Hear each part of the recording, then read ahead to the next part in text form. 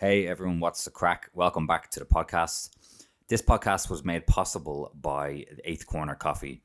Now, I haven't spoke about it too much, mainly because I keep forgetting, but Eighth Corner Coffee is a brand that I've been running for about 3 years, and we do lots of cool stuff. The main thing we do is we supply really high quality coffees to coffee shops, and very soon we're going to have an online store so you can all buy some coffee for your house.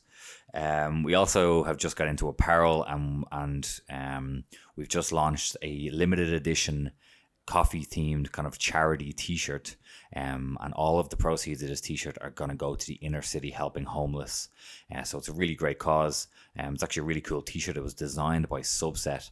Now, if you don't know who Subset are, they're like an artist collective in Dublin who are most famous probably for some of their graffiti around the city. So yeah, as well as great coffee and that kind of apparel that we're breaking into now, we also have this podcast. So I'd really appreciate it if you would head over and follow us on Instagram at Eighth Corner Coffee. And if you want to pick up one of these limited edition charity t-shirts and make a donation to help fight the battle against homelessness, head over to 8thcc, that's the number 8, thcc.com/wave to get your t-shirt right now. So my guest today is Pat Divilly. Pat is a speaker, a coach, an author, and he also has his own podcast called the Pat Divilly Podcast, which you should go and check out. Our conversation really delved into a lot of mindset and kind of what's involved in developing a positive mindset and what that means day in and day out. Really interesting conversation, really interesting guy. Someone who I've wanted to speak to for quite a while now, so I was very happy to make the journey to Galway and set up all the equipment in his house to record this podcast with him. So without further ado, please enjoy my conversation with Pat Divilly. Welcome to Fueling Life with me, Ben Forsyth, former pro MMA fighter and brand director of Eighth Corner Coffee. In each episode, I bring you an inspirational and motivational person or message with the aim to help you to fuel your own life. Now, let's jump into it.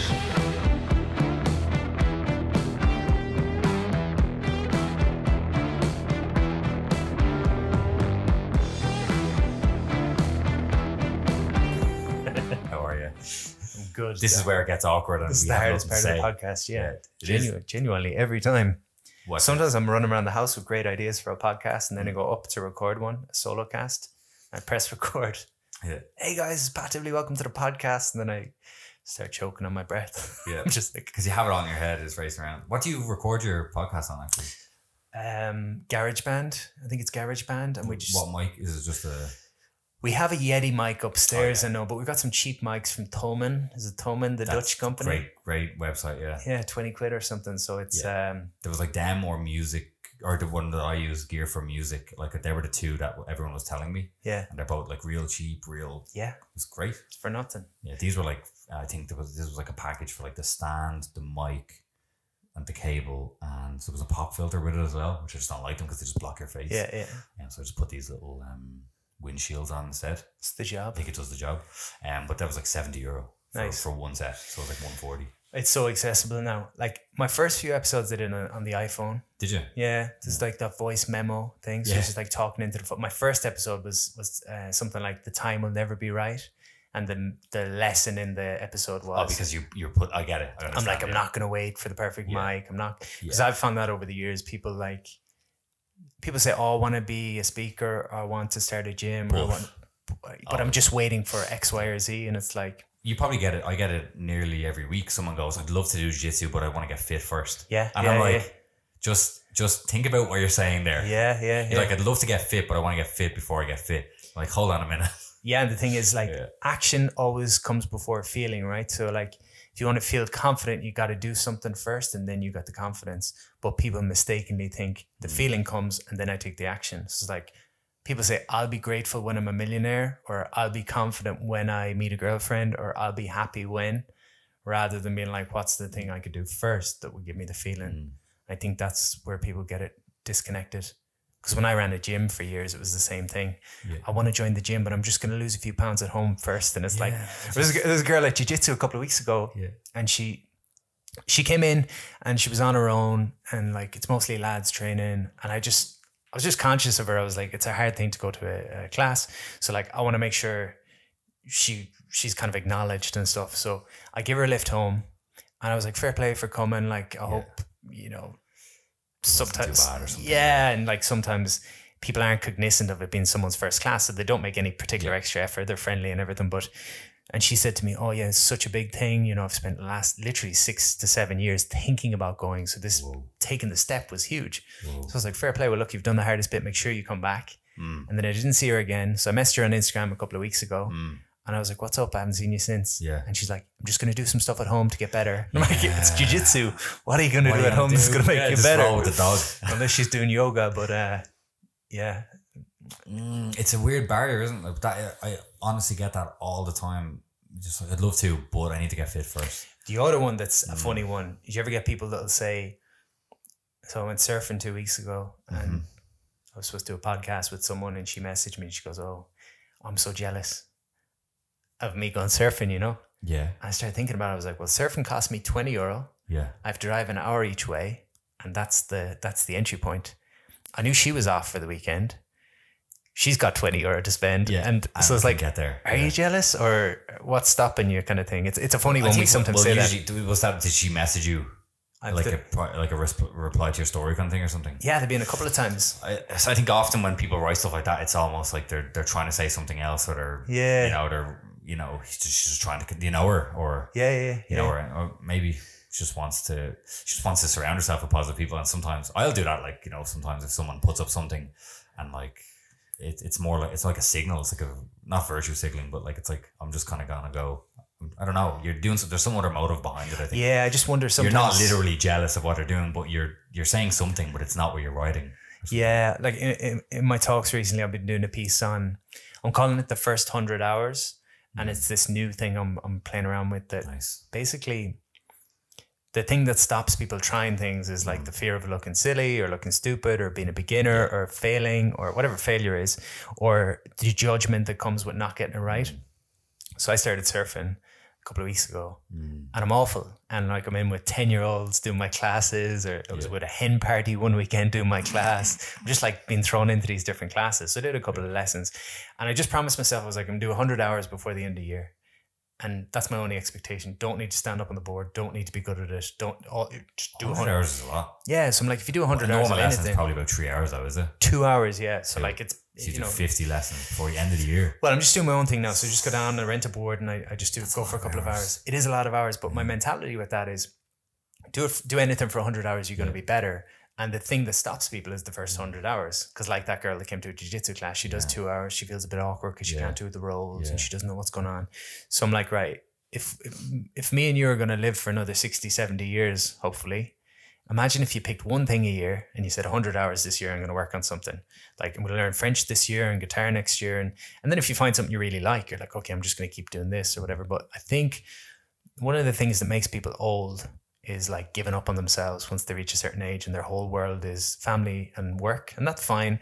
But I like, have hobbies and like go and do things. But what's the one thing you could do and say, I'm going to give this 100 hours and I don't need to be good at it. I don't need to achieve it. Like, we try to achieve enough things in our personal lives with financial goals and all these different goals.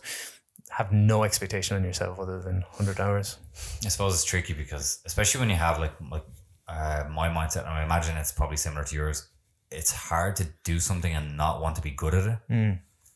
It's really hard because you're like, when I want to do something, like even with this podcast, for example, when I put out the first one, that I actually did upload, and the audio wasn't great, like I lost sleep over it. Like literally, I'm like, this is I'm not thinking, oh, this is the worst thing in the world, but I'm thinking, oh, like I was just really feel it like in my core. I'm like, I just want to be good at this kind of way. So I don't know if I have anything that I'm happy with being okay. Maybe like cooking or something, I suppose, something that's right under my nose that I don't really realize.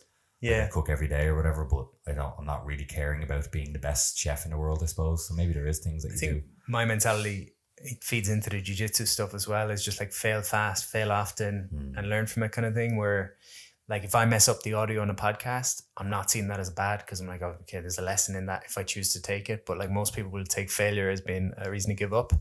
And we did a talk a couple of weeks ago, and I'd love to think all my talks are really inspiring and interesting, but half the room had completely shut down like there was 100 people in the room, and half of them it seemed like they were disconnected.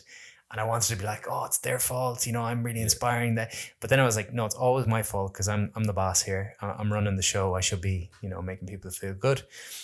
And I wanted to quit speaking after that. And I've done like 400 talks the last couple of years, but I was like, you wanted to quit speaking. I was like, I'm not good at this. I feel awful. I feel judged. I feel like I messed up. I feel like I'm not good at all the self-doubt that we always get. And then I was like, okay, what's positive about this? That's always the question. What's positive about this? No matter what happens, you have a fight with your partner. What's positive in this? Okay, we know how to communicate better now because we've learned something. Like always, what's positive? So that night, I was like, rather than get caught up in my feelings, which I had done already, let's like dissect the situation. And we started getting very practical. And it was like, okay, rather than, I sort of put it this way. I say, when we live in our heads, it's like we're in a movie and we replay whatever happened 100 times and we make it more dramatic than it was. So I'm like the people that turned on me and it was a mutiny, and like I'm making it this really dramatic thing when in reality, a few people in the audience looked a little bit tired and bored. I said, right, what's the facts? What actually happened? Rather than not what's your feelings. You feel triggered. You feel this. What's the facts? And when I looked at it, it was the case that the speaker system was not very good in the hotel. And there was no speaker beside the pillar where those exact people were sitting. So it's like, what's positive about this? Yeah.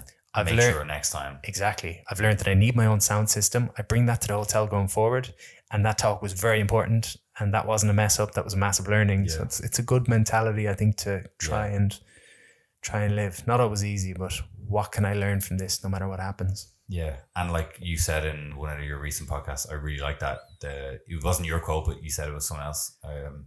That if you have a problem, you can do something about it. Yeah. Problem. That's brilliant. Yeah. That is, because like your problem there was, all right, they were bored because I didn't have a speaker in that place. It's like, all right, so I can just get a speaker in that place. Problem solved. Yeah. Done. So you don't have a problem. Like, and just having that mentality is really, really valuable. Yeah, it's I don't know. Or you could just, maybe you just weren't interesting. Yeah, that's probably it. Everyone's just shutting down the podcast now. They're like, this guy's an ass. It's I don't know, is it stoicism, but that idea of like not getting too caught up in your feelings. So like a lot of people, say you go to a motivational seminar, you listen to something, you get inspired, and then like, I want to take action on something. And you know you want to take action on it, you're excited by it. And then you go home and your partner triggers you, and then you feel stressed. And then you're like, I'm not going to do the thing I thought I was going to do. Just because then you know what, that happens to me pretty much every day. And actually, no, not every day, but that does happen a lot. Now you're saying that, I've never thought about that. But I think it's your feelings getting in the way, because you're like, you expect yourself to be motivated all the time, inspired all the time. But I think when you have those moments where you feel positive and inspired and energetic and enthusiastic, and you make a decision, one of the things you got to commit to is like, I'm going to do the thing irrespective of how I feel. Like for me with the jiu-jitsu, I'm going to train 5 to 6 times a week, irrespective of feeling tired or feeling stressed and it's just a commitment to make to myself. And I let go of the need to feel excited to train all the time, because I'm like, you don't have to be excited to train all the time. You just need to show up. Right. So can I act in spite of my feelings, and not get caught up in my feelings when they're not what I want them to be? Because that's what throws people off. You know, I used to think if I had a bad day, I'd be like, this is, you're not supposed to be sad. And so I'd have a bad week and it would just become a downward spiral. Yeah. You know, that's actually how I feel exactly right now. Well, not right now while I'm talking to you, but like, welcome to Galway. In the past, yeah. Jesus. I don't know. Just the past few weeks, that's exactly like how I felt. Months actually, maybe even just like that kind of, I'm not supposed to feel like this. Yeah. I'm doing all this, I'm trying to do all this cool stuff. I should feel, why don't I feel motivated? Why don't I feel... And then it does spiral, actually, now that you say it, because I don't know why it spirals, but yeah, I think again it's that mirror, the movie in your mind becomes more extreme, and you've got these massive expectations on yourself, and I think too many people wait for the feelings to come, when the feelings generally come after doing, like, I've struggled with anxiety since my teens, and it can come out of nowhere. Like I could speak to 1,000 people in a room today and then go to my local post office the next day and be fumbling over my words talking to someone I've known all my life. So it's weird. But where to go with that? With the anxiety side of things, I've lost my trail of thought on that one. Yeah, okay. Don't worry. You're just saying, like, how do you get through it? I suppose. I don't know. Actually, now I've lost your trail of thought as Anyway, just thinking about the panic attack in Yeah. the local, that's the it, local that's it, the post post office. No, don't worry. Yeah, no, I was listening. It was a Tony Robbins again. We were talking about him. He was talking about, I don't know if it was one of his guests on, or or if it was him saying it, but like he was asking someone, or someone was asking him, like, how does he just do all this stuff or whatever? And he's like, I let go of like, it doesn't matter. I don't care if I don't feel like doing it. I do it. That's it. I don't care how I feel, whatever. I'm doing the thing that I need to do. So that's kind of what you're talking about, isn't it? Yeah. But actually, where I was going with that was, when I have a day where I have anxiety, I'll start living in my head and thinking, this is not good. This is a disaster. I've got anxiety. I feel really bad. And I could play that for 6 hours. I have so much to do. I'm so overwhelmed. I'm so stressed. Yeah. And then 6 hours will pass and I'll be like, what have I done in the 6 hours? What have I actually acted upon? Nothing. I've just lived in my head. Like, I've literally done nothing. And there was a phrase a couple of years ago, action alleviates anxiety, which sounds very clinical and sounds very kind of heartless. Yeah, but doing something makes you feel a bit better. Like, because it's always worse when you're just sitting there thinking about what you should be doing. Because living in your head just makes everything worse. So it's like, even making a list of things and like getting one thing on the list done, I think kicks you into action. And like, it's not about getting more done. Oftentimes it's taking your foot off the gas, or it's like turning off the phone, but like, what can you do? Like it's, say you had an exam the next day and you spend the whole day stressing about the fact you've got an exam and you're not ready for it. That doesn't help, but doing a couple of hours of study might help. So it's like you say, if there's a problem you can do something about, you don't have a problem. Yeah. And when you worry about something, you then have two problems, because you got the thing that you're worrying about, and then the fact that you're worrying. Yeah. So your one problem turns into two. Yeah. I say it's living in the movie rather than being the director. And that's why meditation and journaling and getting things on paper and all these practices are important in slowing down, because you go from this emotional mess who's completely controlled by how you feel to being able to step out and be like, okay, it is what it is. You know, what can I actually do in a practical sense? And I think that's important. Do you journal much? I was talking to someone about this. I spent 3 years probably journaling every day. Did you? And I found from doing that, I'm quicker at getting perspective in situations just from doing it. Like, I think consciously I can get a wider perspective straight away. Like, someone cuts me off in traffic and gives me the finger. I don't react in the same way I would have a couple of years ago. Because I've got like empathy maybe, or I'm just like, it just doesn't matter to me. You can like access your logical mind quicker or something. I think so. No, I still have my moments, of course. But yeah, I've done a couple of years of journaling from like Byron Katie, her stuff transformed my life, I would say. I heard you talking about her. I don't know who that is. Class. I've heard the name, I feel. Amazing, yeah. So you know what? Actually, she's a bit like Marmite. Some people don't love her. She on? She was on Russell Brand's podcast recently. Yeah, I wasn't particularly You didn't like crazy. It? Yeah, particularly crazy. Now, you never know. Yeah. With people like this, but from as much as that I picked up through my headphones, or whatever, in my car, rather, listening to the podcast, I just felt that she was disingenuous. Yeah, she's got a funny tone, and it could literally be that. Yeah, it could just be her tone, but I just didn't believe it. Yeah, it's hard to know. There's a couple of people that I've learned from over the years that I would not have connected with them as an individual, and I wouldn't find them warm. I wouldn't find them endearing, but I've been able to connect with the material. Like John D. Martini is one guy. Yeah, because maybe if I was reading it would be a different story. Well, if you watch some of her stuff, it's just interesting to see the process, the way it works. Basically, her perspective is all stress in life is a story you have about how things should be, and it's not being that way. So like, you think you should be happy all the time, and so you're stressed because you're not. And she says if you could get rid of that thought, you wouldn't feel the stress that you feel. Or like, I'm in my 30s and I should have a partner, or I should have kids, or I should have a house. That's an expectation. Yeah, you've created that, Yeah, so that's self-imposed. And so that I buy into. Yeah, and her process then is 4 questions to help you work through it. Yeah, I remember this. Because they heard the example they were using was Russell had gotten angry at his assistant for bringing them to the wrong venue. Okay. She was taking them through the process of how you would evaluate that. Okay, yeah, and it was these 4 questions, I think, which I can't remember. So so I'll go through the questions, but what she'll say sometimes is, if I'm on stage and I'm taking someone through it and I'm laughing or I'm poking fun at the person, I'm not actually poking fun at the person, I'm poking fun at the madness of their story. So for example, if someone came up... That's a good excuse. Yeah. But she'll say, like, if someone comes up on stage and they start crying, I'm single and I'm this age and I should have a partner by now. And Byron starts getting sarcastic with them. She's not poking fun at them. She's just like trying to show them that all their suffering is this thought. She's highlighting the fact that it is the way that it is. That your mind is driving you crazy and you can let it go super easy. So anyway, there's 4 questions. And And then there's turnaround. So the questions, like you'll take your belief. So if my belief is, let's say my friend turns up late for lunch, I feel triggered by that because I had a busy day and I don't feel like they respect me. Maybe my belief is my friend doesn't respect me. And her 4 questions, first question is the story true, yes or no? So you probably... So you have to analyze it, then you have to go, right. You've just created a little bit of space from being like, and you're probably still triggered. So you're like, yeah, well, of course it's true. They turned up late. So that's the first question. Second question, can I absolutely know my friend doesn't respect me because they turned up late? And you open a little bit more space. You're like, maybe they got stuck in traffic. Maybe they got personal stuff going on. Okay, maybe they do respect me. So there's a little bit of space, or maybe you continue to believe it. Third question is, who are you, or how do you react when you believe the story? Who are you? How do you show up? So let's say if I showed up late for lunch and it's in your mind and we're sat at lunch, you're probably not present with me. You're probably thinking about, he's an ass, he turned up late. Yeah. So who are you? Well, I'm not present. I'm stressed. I'm triggered. I'm judgmental of that person. I feel angry in my body. I don't feel good. So that's who you. So you see, it's who you are when this happens. When you believe the thought. When you believe the thought that, okay. So when you believe that your friend has turned up really late and he doesn't appreciate your time, who will you become when that happens? Yeah. How do you react? Yeah. And then the last question is, who would you be without the thought? So if I let go of that thought that my friend doesn't respect me, I'd have more compassion for myself and more compassion for my friend.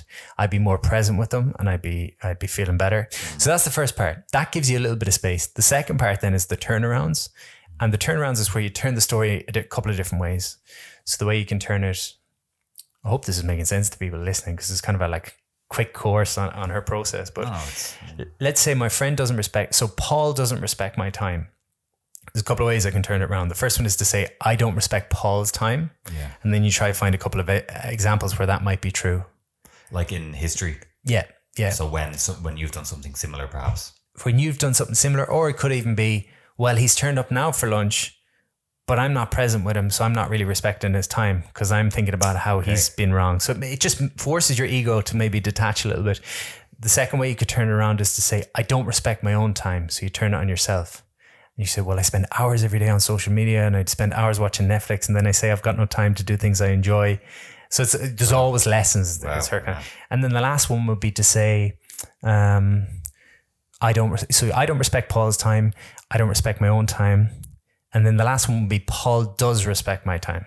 So you go to the opposite. And you just think of examples when he has respected it. Yeah, yeah. And that's the process. I would encourage people to look at it, thework.com, like anything. It's for some people, it's not for others. Well, the way you described it there sounds amazing. Because you can use it in any scenario and go, okay, look, I can chill here.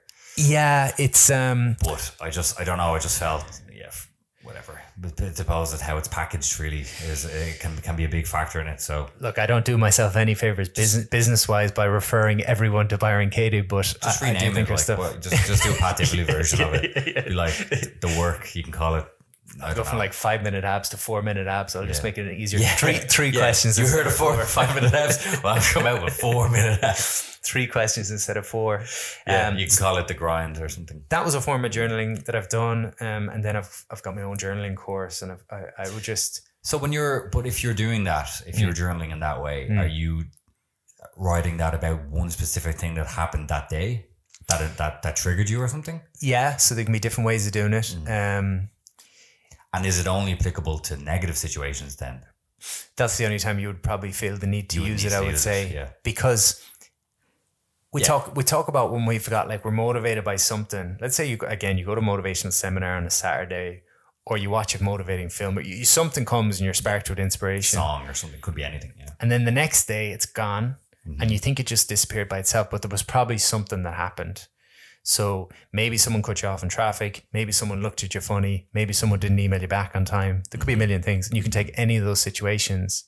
Like I've had one where I spoke to a guy and he was triggered by the fact that someone cut him off in traffic. So his belief is they're not a good driver.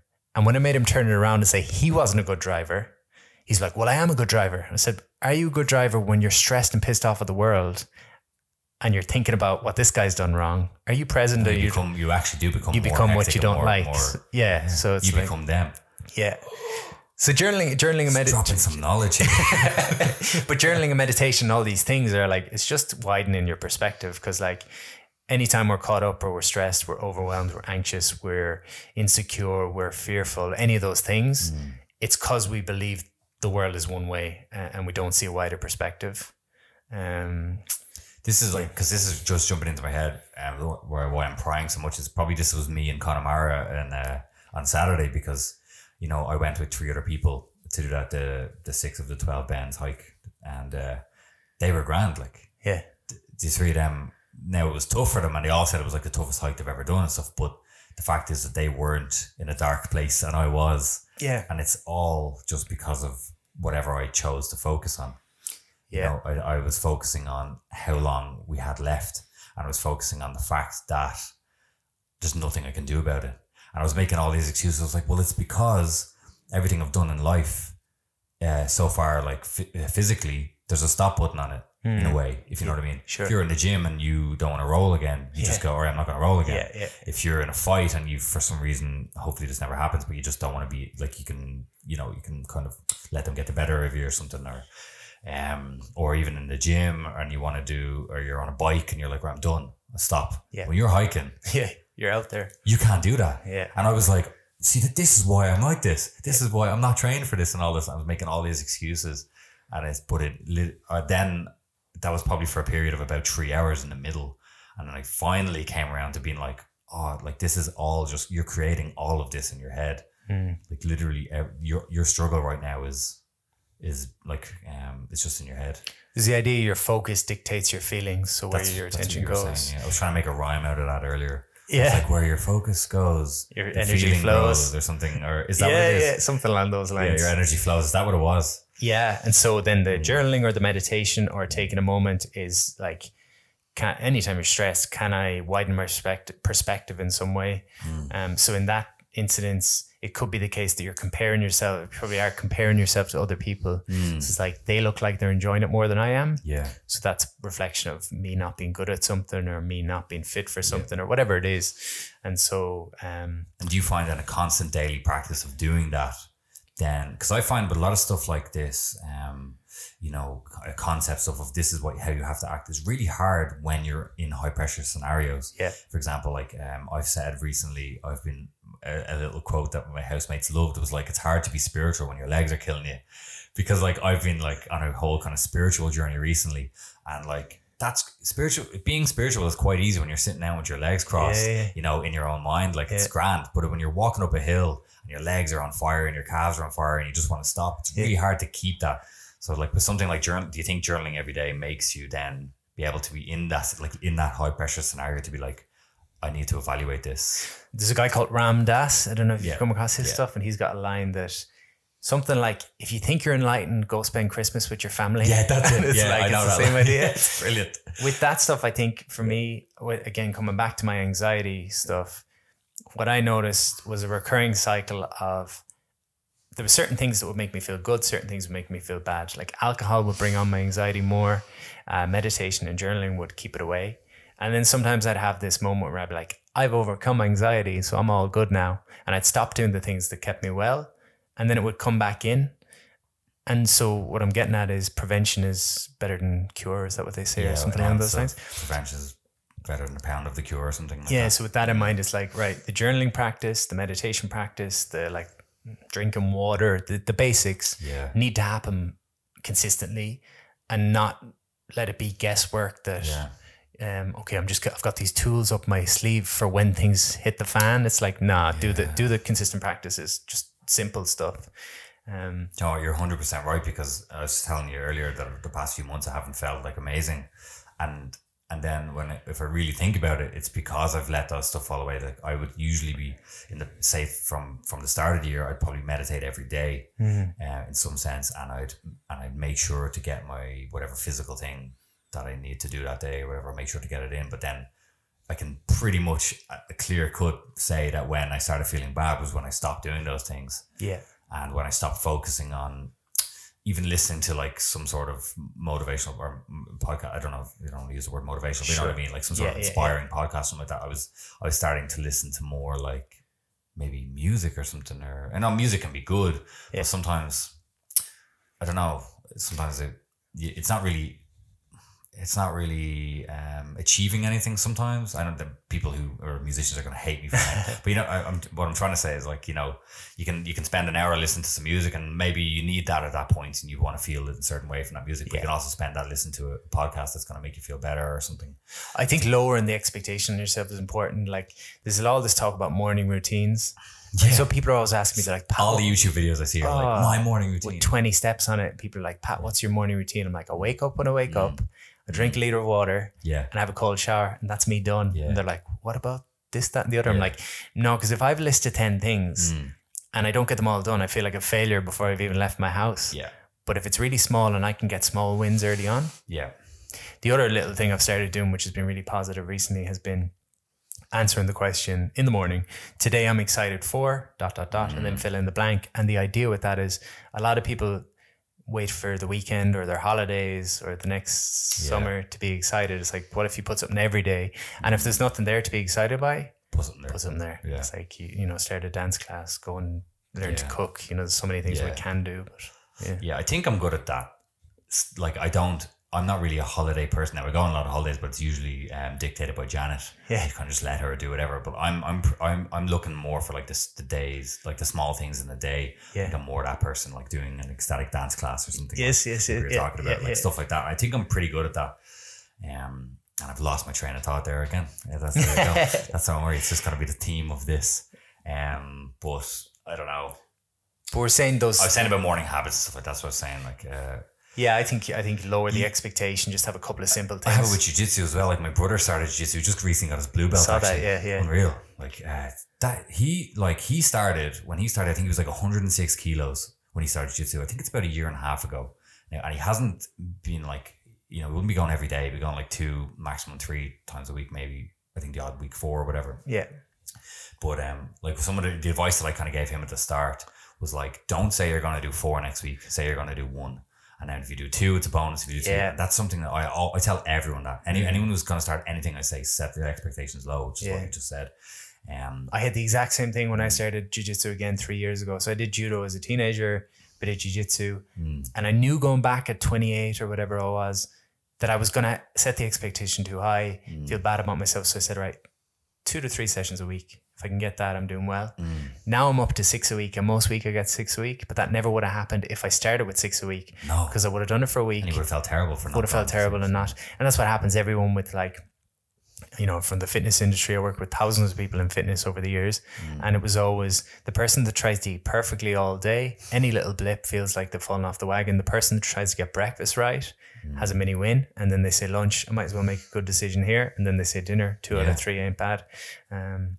So yeah, there's an idea of good, better, and best, which is a good way of kind of setting your week up, where for your brother there, okay, a good result this week would be 2 jiu-jitsu sessions, better would be 3, and best would be 4. Okay. If I fall anywhere between good, better, and best, it's a win, rather than I got to be perfect. Yeah, if you don't hit good, then you got to try harder next week, kind of thing. Yeah, same like morning routine. Okay, good morning routine, cold shower and a glass of water. Better morning routine, cold shower, a glass of water, and 10 minutes meditation. Best routine, 10-minute walk on the beach, 10-minute meditation, water. And I like that. Yeah, that's really good. Gives people a bit of leeway. The other way of thinking it is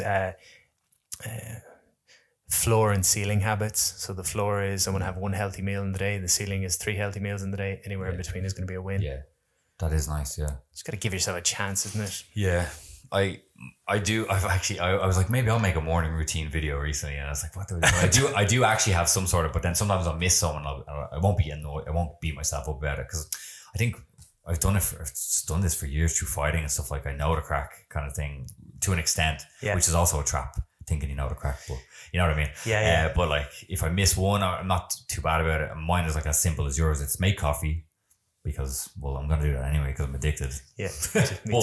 but it's a process, and it takes a few minutes, and that kind of helps wake me up. Drink a pint of water, do 10 reps of something, make my bed, and like meditate for like 10 minutes. And meditate for 10 minutes means sitting, drinking my coffee, not on my phone, basically. Yeah. That's it. Like, it's like super simple. And the odd time I'll forget with 10 reps of something, like, just purely because I'm not awake yet, or I'll forget to drink water or something like that. But it's grand. Like, I'm still kind of following through it. But then, I think it's setting your expectations low is a big. Yeah, it seems so counterintuitive, but it's like that compound effect idea again. I tell this story in the seminars about the the race to the South Pole. I don't know if you've heard that story. It's like it's kind of a business metaphor in it. There's two teams racing to the South Pole back in 1911, I think it was. Right. This was one of the last unexplored regions, so it was like a massive deal. If you were the first team to get there, you'd go down in history and you'd be like royalty, you know. And the two teams raced down there, and it was like horrendous conditions. Like they had dogs pulling their sleds, and at some point they'd have to kill the dogs and eat the dogs for food, for fuel, to keep them going. Crazy stuff. Right. Anyway, they took very different approaches. So the first team said, when the weather's good, we go 16 hours of trekking, then we get into camp and we rest for 8 hours. When the weather's bad, we stay in our tent all day. And then the second team, their approach was, we go 20 miles if the weather's good, and then we get in our tent and we relax for 16 hours. If the weather's bad, we do 20 miles. You still do the same thing. We still do the same thing. And they got there 11 days faster, and they were the only team to come back alive. Is this true? Do you think this is true? True story, yeah. True. So they were the only team to come back alive. And the lesson then in that is like, rather than so the idea was, what is your 20-mile march? Like, what is the thing, anyone listening to this, like if there's an area of life you want to feel a little bit better in, what's your 20-mile march? What's one thing you could do every day for the next 30 days in spite of your feelings? So know that over the next 30 days you'll have maybe 5 days where you feel on fire, 5 days where you feel really bad, and 20 days where you're ticking away. So there will be good days, bad days, and indifferent days. It's like, again, coming back to fitness, if I expect every workout to be amazing, that's a big expectation. But if I say I'm going to train 3 days a week for the next year, that's 150 workouts. If 20 of those workouts are really good, that's pretty good going. Yeah. But you got to keep showing up and put in the reps. Like you had Kieran Davern on the last podcast. Yeah. That guy's like working toward his 10,000 hours in jiu-jitsu, and it's like, you can't not get better. I think he did it in a week. yeah. He's incredible. Like he lives on the mats, and it's really inspiring to watch him. But that's the idea of like, if you keep showing up. Chris Howder said that. He's the black belt of Matt Thornton's lineage. I call him Chris Hote. I don't know how you say it, but I like saying the word Hote. He is class. He's a quirky character. Yeah, he is. But he says it's not who's good, it's who's left. Who's left, yeah. And I think that's a nice way of... We're all going to be somewhere in 5 years. So like, where you're going to be is dependent on your 20-mile march, what you do consistently. Not when you feel good or not when you feel bad, but every day. Yeah. I found that with fighting, it was like... people always... And it's the same with anything. People think there's a secret. They're like, no, like, how did you get really good at that? Yeah. And you're like... I just did it loads. Yeah. And they're like, no, really? How did you get good at it? I'm like, no, I just went every day. And like even training with Connor a good bit years ago, not now, but like probably more like 5 or 6 years ago, his only advice that he would ever give to me and that I would hear him give to other people was keep showing up. It wasn't like you need to go and do this and watch this video and do it. It was just like keep showing up. Yeah. Yeah. And that comes back to what I was saying with the first 100 hours or recording the first podcast on the phone. It's like every step you take, you learn a lesson. It's not always the lesson you want to learn, but it's a lesson irrespective. So like the first step is the hardest. So turning up to the first class, whatever the class is, and then the next 100 hours is dependent on your attitude. Like I was... I showed this video in a seminar recently where it's a kid doing on a skateboard doing a 1080, I think it was. The first ever 1080. First ever 1080. 12 something or whatever it is. Yeah, so whatever's gotten to that. Like, it's just crazy. Yeah, Tony Hawk shared it. I don't know if... The kid's about 13 and he does this like crazy trick and he lands it and the excitement on his face. And I turn to the audience after and I say, the excitement on his face because he's done something for the first time. I said, anyone in this room stands on a skateboard tomorrow? It's probably your first time standing on a skateboard. In your mind, you should have the same mentality. Look what I've achieved. But no, because you're comparing yourself to other people. Yeah. So like your first surf lesson, your first swimming lesson, the first thing you do, you should be like super, as cheesy as that might sound, super proud of yourself. Because I think adults just lose it and they're like, I have to be good at everything. They're afraid of judgment. And that's largely to do with the internet as well, because we have so many things to compare ourselves to these days. Yeah. Like if you jumped on a skateboard 20 years ago, you could be the best kick flipper in your town. And you might think you're class because you don't know about like the dude down the road who has a YouTube channel and he's doing like 360 flips. Yeah. It's just, it's so, everything's just become so much closer, or like you just way more things now we can compare ourselves to. People just have no context. Like Joe Wicks, the body coach who blew up in the last couple of years. What people don't know about him was he does those 60-second cooking videos and people think he was an overnight success. I think he did 180 days in a row where nobody liked on his videos. No one gave him any traction. And then something happened and someone shared it and just like that blew it up for him. So it's like, that was 6 months of doing a video every day that no one ever saw. That is like, I do one a week-ish. Yeah. And I've only done that since the start of the year. So I think I've made like 30 something videos or whatever. And I'm like, this is gonna... Like sometimes I'm like, I look at the views and actually really lately I've been really good. I'm like, I put it up and I go, I don't actually care what the views are. Because all I know is I have to keep putting them up. Yeah. But like, it's really easy to go like, oh, there's only this many people. Oh, for sure. But any success story you hear, it's always like, I was doing this and it didn't really work. And then it did. And that's why it's probably important. That's why it's definitely important to be doing what you enjoy, because like I put it to people that say the speaking stuff that I've been doing for the last couple of years. Speaking was like the furthest thing from what I should ever be doing, because I'm shy and I'm an introvert at heart, and I don't want to be on stage. Like I feel hard. I'm like, oh, what am I doing? Like this is, but I love it. I decided to start. I love being the center of attention. I meet people and they're so much better suited to doing it, but I tell stories in a way that people seem to resonate with. So it works for me and I'm enjoying it now. But I've done 400 plus talks in 3-4 years now. Is that all you've been doing talks for? 4 years. I think I did TEDx 4 years ago maybe, and I've been doing talks since then. TED talk? But it's one of my bucket list things. I'm gonna have to ask you afterwards. Yeah, man, go for it. It's a great. I mean, the TED is interesting. I'll tell you what scared me with TED was actually that wasn't my first talk, because I was doing longer workshops at that time. I had done an 8-hour workshop at that stage, and I was doing TED, and someone goes, "You must be nervous," and I was like, "Why would I be nervous? It's 10 minutes. I've done 8 hours," and they said, "Yeah, but you can mess up in 8 hours and pull it back on track." They go, 10 minutes. Who is this? First of all, who is this person who sent this to you? They woke me up, to be fair. Like they said, if you make a mess of a 10-minute talk, it's kind of hard to pull that back in. I was like, oh, I better take this serious. Is this someone you consider a friend? Yeah, but they were, yeah. But like the speaking thing, I've done 400 plus talks, and like the first year I was so scared of speaking. I said, I'm going to do 100 free talks, travel around the country, up and down the country. Spoke in schools, colleges. I spoke everywhere. I spoke in an old lady's shed in Roscommon. She told me she had a gym, and I turn up and it's just her and her friends in her shed. Like all these learning experiences. I'd say that was good crack though. It was good crack, and I learned from it like everything else. But what I would be saying is, like, anyone that tells me they want to be a speaker, if you're not willing to do the 400, or if the 400 will be miserable to you, it's probably not the right thing. And that's not a reflection of you not being a good person or not being capable of doing it. It's like, you're going to live once. It doesn't make sense to go and do something for that long to be good at something that isn't really true to you. There's loads of stuff I wouldn't want to do. So you have to, it's like Steve Jobs used to say that. He goes, the level of work that is required to get good at something, you need to be enjoying the work that you're doing, because otherwise it's not worth it. Like you'll get there, but you're like, what is this? It's like child actors that never wanted to be child actors, and then they just become junkies when they get there, because they're like, they're not fulfilled, Yeah, because they never want to do it in the first place. Yeah, so they put in all this work and they achieve,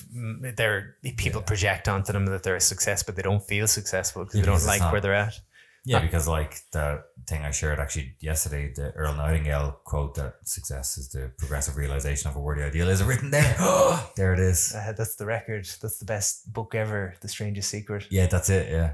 That was Sorry for people listening on Pat's fake fire, real fire. I don't know. Aesthetic fireplace. Aesthetic fireplace. He has an Earl Nightingale. Is that a record? It's a record of that book. Record. Yeah. Earl Nightingale, The Strangest Secret. He looks slick in that, doesn't he? He's in like a. That's the number one book that I recommend when people ask for a book recommendation. Is it? Yeah, I think it was written back in 1956, and it was the first book in the personal development fields. Really. Yeah, he was like the guy who kind of revolutionized the whole personal development field. Did 1 million sales of that record or something. He was on national radio. And it's that record. So that's just that whole thing. Just a 25.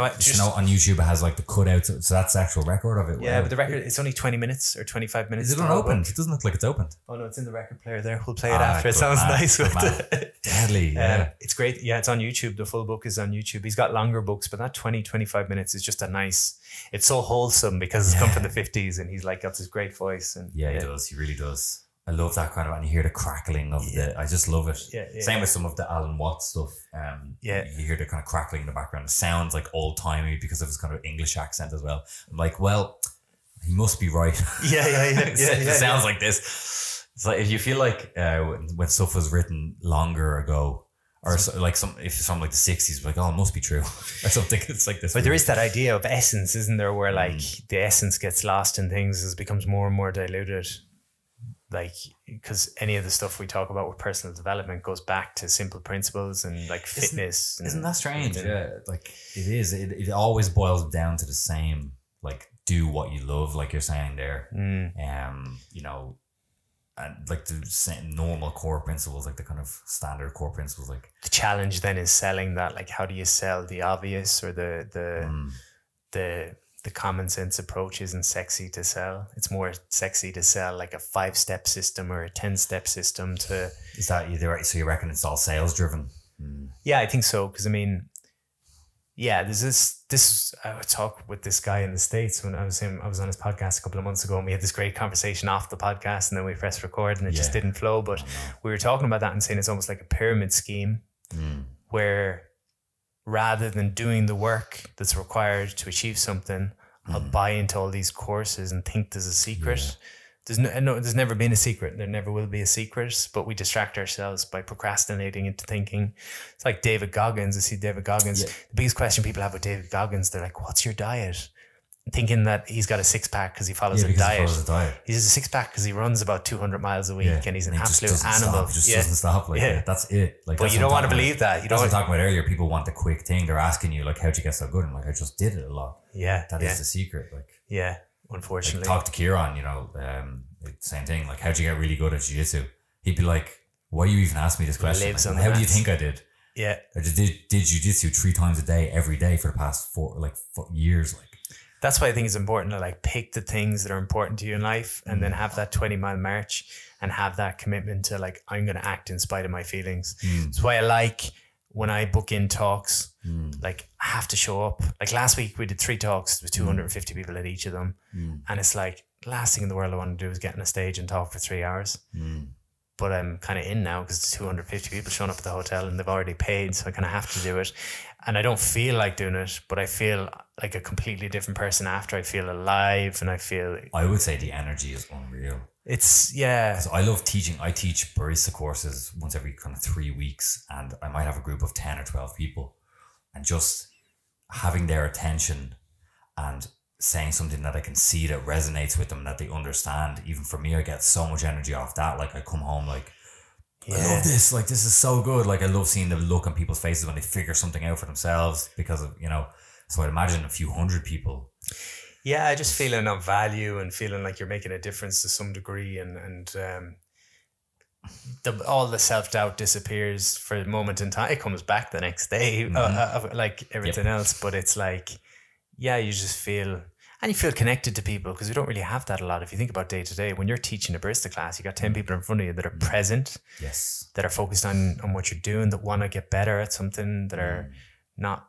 They're just present, I suppose, which is rare. Yeah, because learning is a form of mindfulness if you think about it. Because you have to be present. Yeah, you have to be like listening really well. You have to be open. You have to let go of. Just use your 2 ears and what's they say? You've 2 ears. 2 ears for a reason. One mouth for a reason. Yeah. Yeah. So you kind of. My friend Jerry says that he's like, if you only listen to yourself, the only voice you'll ever hear is your own, or something to that effect. It's like. Yeah, you can't learn anything new. But that's coming back to journaling and meditation. When you do those practices, you actually get to meet a new part of yourself, which is kind of interesting. Because like, if I never take out pen and paper and ask myself questions, I would literally ask myself questions. I'd be like, what does success look like 12 months from now? What are my fears? What will I miss out on in my life if I don't overcome these fears? And you're like, oh. A lot of times you don't know. You don't know the answer. And you're you asking yourself the question, you don't even know. Yeah. Well, you're going to Kilimanjaro soon, right? Yeah. The biggest thing I find with some of those mountaineering trips is the first day or two, you're walking maybe 6 hours a day and then 14 hours some at night. But the first day or two, you're like, oh, I miss my phone and I miss being on the internet because it's just like natural. We're on that all the time. Right. The next couple of days, you start to kind of enjoy it and you hear this like inner voice coming up a little bit with some, you'll just start getting some clarity, like, because you're getting a bit of perspective on your life. You're not in the movie anymore. You're looking at your movie. And then by the end of the trip, that little voice in your gut has become so loud that you can't ignore it anymore. Like I remember being on a mountain in Russia and I had 5 staff at the time. My wage bill was like 15 or 20 grand a month, which was not what I signed up to. It just, my business, I kind of got away from me. I wanted to be a solopreneur and just have a nice lifestyle. Yes. Suddenly I've got this pressure of X amount. 5 people. But then you got people with 500 people that can just handle What it. were they doing for you? So I had a gym here in Galway. So I had people working in the gym, and then I had admin staff that were doing my online courses. I had a couple of hundred online clients. But anyway, I'm on this mountain, and the first day or two, I started thinking, this is nice, you know, just getting to go and do a trip. But I have to think about my, you know, I got to make money now. I got to make 15 grand to pay the wages, and I'm away. So not much happens when I'm away in terms of sales. It's more they stay on top of things. Because you need to grind to make the money. Yeah, and then as a week goes on, I'm like, wouldn't it make sense to go back to being a solopreneur and just do my own thing, and how simple life would be, and what I earn will be my own. And then by the end of 14 days, like it's just roaring at me. It's like, fire your staff, or like let go your staff. And it's like, of course you don't want to do that. Yeah. Had I been at home and the same voice had come up, I would have made myself busy or distracted myself rather than listen to myself. Do you know that kind of way? Sometimes you know what you're supposed to do. Yeah. But you don't want to do it because it's uncomfortable. So you come up with excuses or something. Yeah, and the biggest excuse is busyness and distraction. And like, I would pick up anytime we're uncomfortable, in my experience at least, if I feel uncomfortable or I feel lonely or I feel bored or I feel insecure, the feeling is not nice. And so I try to like get away from the feelings. So that could be alcohol, that could be junk food, that could be scrolling social media, rather than sitting with it and kind of saying, okay, I feel what I feel. Can I change based on that? Yeah. So the mountain, you're kind of forced into a lot of headspace for yourself, a lot of a new environment, inspiring conversation because you're around 15 to 20 people or whatever amount of people that have all taken 2 weeks of their life to do something. Yeah. You know? I'm getting really excited now about this. It's class. Kilimanjaro is definitely. Yeah. What I do, which I would encourage is when I'm on a mountain and I have these ideas, I write them down and I make 3 commitments off each mountain. So I make 3 things that I'm committed to do. I'm going to do this and this. Yeah. The one thing I always say, I'm going to get a dog, and then I never get a dog because I just travel too much. That would be the first thing I do. That would literally be the first thing I do. I just travel too much, and people tell me the nightmare stories about, like, they say it's harder to get a dog sitter than a babysitter. But like that, I'll say I'm 100% going back doing jiu-jitsu when I get off this mountain, because you just have so much. Yeah, life is just so simple. You're just like, what am I doing? I'm chasing my tail at home. I'm going to get rid of that. I'm going to start doing this, and I'm going to spend less. When you're on the mountain, you'll be like, oh, I feel so much better when I'm off my phone. So I'll write down, okay, less time on the phone when I'm at home. Yeah. And it's that idea of, these are my commitments. And when I get home, forget about my feelings for a second and just come back to my commitments. This is what I promised myself when I had clarity and I had a bit of perspective. Now I'm back in the noise and I'm back on autopilot. Yeah. Am I going to deviate to where I was, or am I going to do? And it's not easy, you know, there's always going to be a battle there with like Zen you versus everyday you. It happens all the time. You're like, I know I should be doing this, and that's why I have this thing is an intention stone that I had from one of the ayahuasca ceremonies. It's like this, and it's like, so this is the stone. Like at the start of the ceremony, you like put your intentions into it, or after the ceremony, the lessons you took out of it, like those 3 things or whatever. Yeah, you embed that in that stone, and then you go, every time you see it, that's what you're supposed to be reminded of. Yeah. And that's with this one, it's like, for me, it's like, listen more, like 2 ears, 1 mouth. That was actually the lesson. You know, be more understanding with women and more like kind of encouraging with women. And then, see, I can't even remember my third one now. My third one was just to get to know like my people around me better and stuff like that, and just stop talking and listen more, and the power of breathing and stuff as well. So there's stuff like that. It's really powerful though. But then you'll have moments where I can't, you know, and everyone has some emotional moments. It's usually emotion. It's always emotion, isn't it? And I'll go, no, you're supposed to be doing this. Yeah, you're supposed to be doing that thing and stuff. It's hard to apply. It's a tough struggle, and you can fall into that trap of like, especially after doing ayahuasca, I was like, sure, that's me fixed now. Yeah. You know, and I'm like, and then I'd start to slip back into some of my old habits. I'm like, here, what's going on here? I feel like this wasn't supposed to happen. I'm supposed to be just grand after this. Yeah. It's never the case. And it's the same with like, you're coming off a mountain, like you're saying, and you feel like you've learned all these things, but then you still have to, you got to be strict with yourself. And someone said to me once, you can't transcend the basics. And I think it's a good way of putting things that like, a lot of people that want to go on a diet plan I used to have clients that had read more dietary books than I had. They had hundreds of books on the shelf, but they just couldn't lose weight because they were jumping between so many different plans. And this book says I can eat tomatoes, and this one says I can't do this, and this one says... And the basics were drink more water, eat some protein, get some healthy fats, cut back on your sugar. That's always going to be the case. You can't transcend that. No. So no amount of everything else. But we tend to get caught up in the fads and the kind of... Yeah, just in everything, like, you know, distraction. Like there's like what moves me forward, and then there's what keeps me stuck. And yeah. So to go back to my brother, actually, then, so when he started jiu-jitsu, I didn't finish. He was like 106 kilos. And I was kind of talking to him and telling him, lower your expectations and stuff. And he was asking me about diet. And I was like, right, tell me what you're kind of eating right now. And like literally what we came up with was drink less milk and more water, and eat less bread. And between that, so less milk, more water, less bread, and doing jiu-jitsu, he's lost over 20 kilos. Class. In like a year and a half. Yeah. That's it. Yeah. Like, so there's your secret. Yeah. Small changes that are easy to maintain. Yeah. And regular exercise. Did you read James Clear's book, No. Atomic Habits? I sometimes tell people, like, with the book, a book takes, if you listen to the audiobooks, you're looking at 9 hours, which is a big commitment of time. So a lot of these guys, when they bring out a book, they'll have a keynote on YouTube that has about an hour that is like the best of the book. So like James Clear's got a bunch of keynotes that are up on YouTube. They're about an hour long, but he's the expert in how to make or break habits. And he gives some good examples of, you know, it could be simple things. The difference between me watching an hour of Love Island versus watching an hour of Alan Watts and doing it for a year is 9 40-hour work weeks.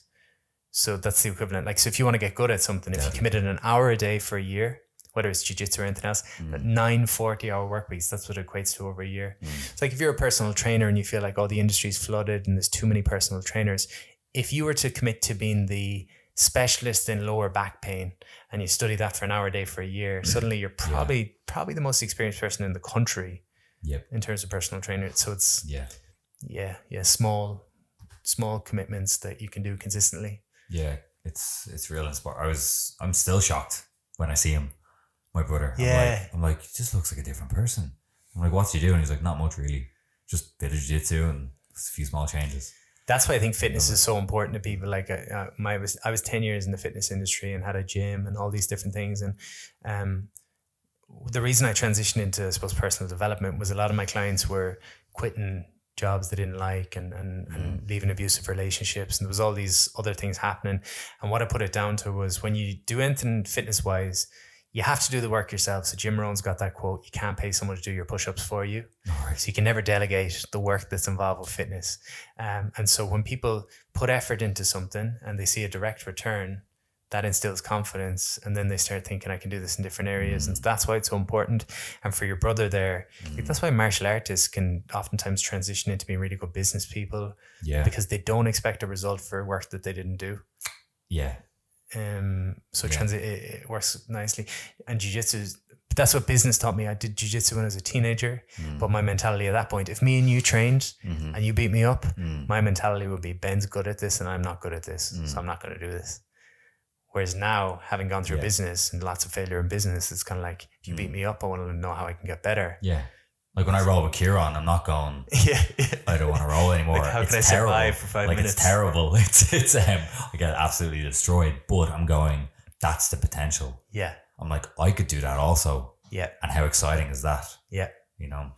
And it's, I've been looking at this recently myself, because like, it's great to surround yourself with inspiring people. And one thing I find myself, sometimes I have to catch myself, is I'm very quick to compare myself to like the really elite people at different things. Me too. See, I'm a hobbyist with jiu-jitsu. I train 6 times a week, but I love it. And it's a hobbyist that trains 6 But I find a lot of jiu-jitsu people are hobbyists that train a lot. But there's no point me ever comparing myself to Kieran, because Kieran's whole life is jiu-jitsu and he's dedicated 10 years, whatever it is, up to this point. And I do other things. I do my speaking and my coaching and stuff. I'm very quick to like compare myself to the best at something. Or I often speak with Jerry Duffy, who's a marathon runner. He did 32 marathons in 32 days. So I've done a couple of marathons. Again, I'm very quick. I'll do a marathon and then I'll dismiss my accomplishment by saying, but Jerry's done 32, so it's nothing.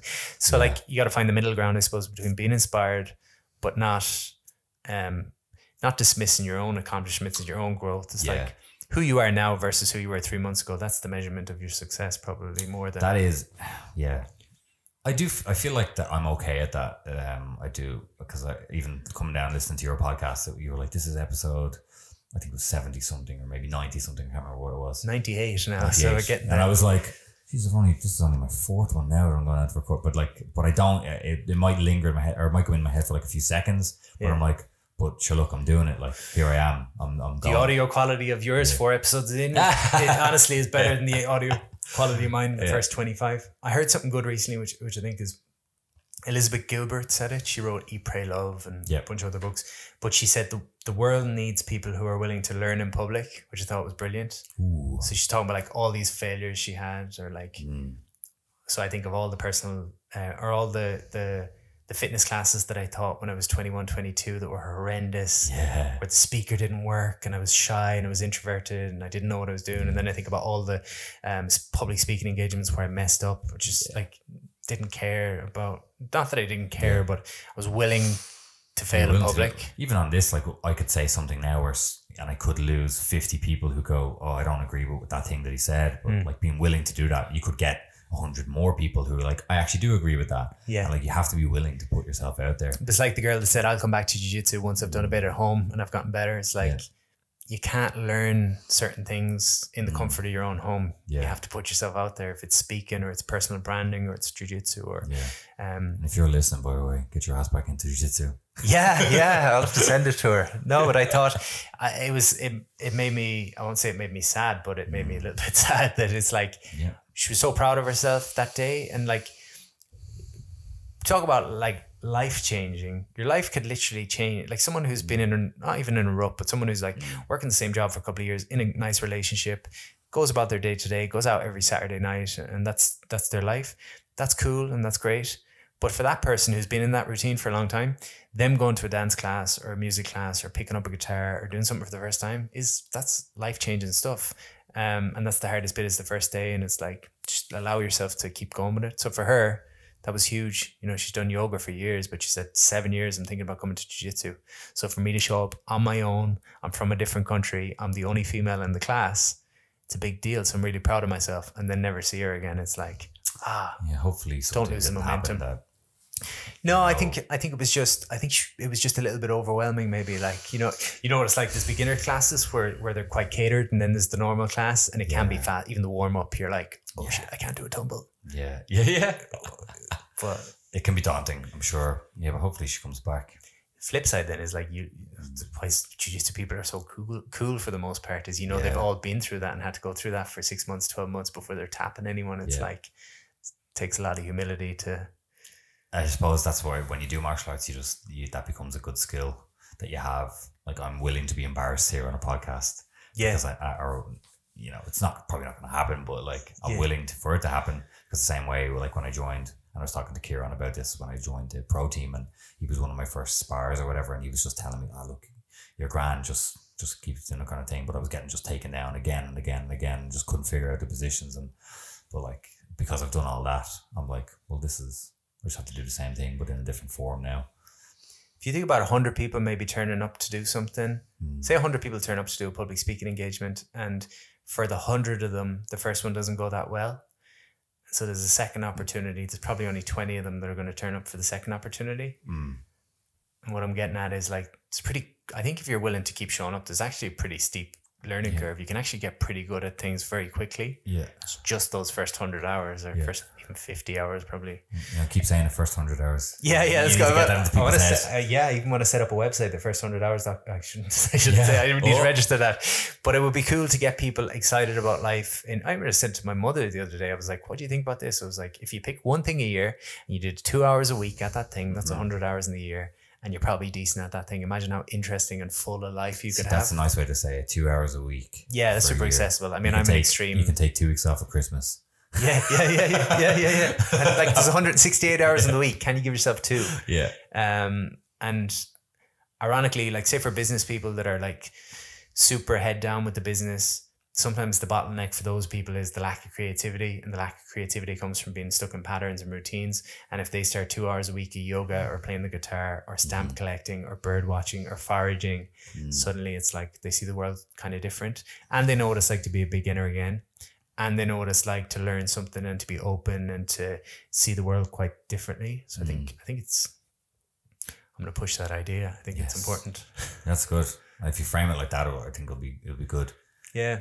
Like just almost like a, I signed up to this thing recently. It's like a year-long meditation. I can't remember who does it.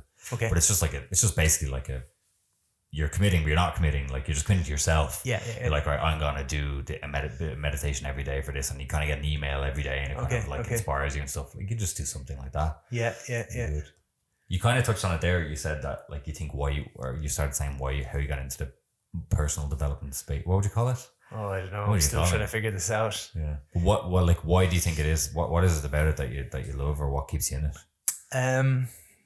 I got into like all the Tony Robbins and stuff when I was 12 or 13. 12 or 13? Yeah, I was young. My dad had some books. Yeah, I was.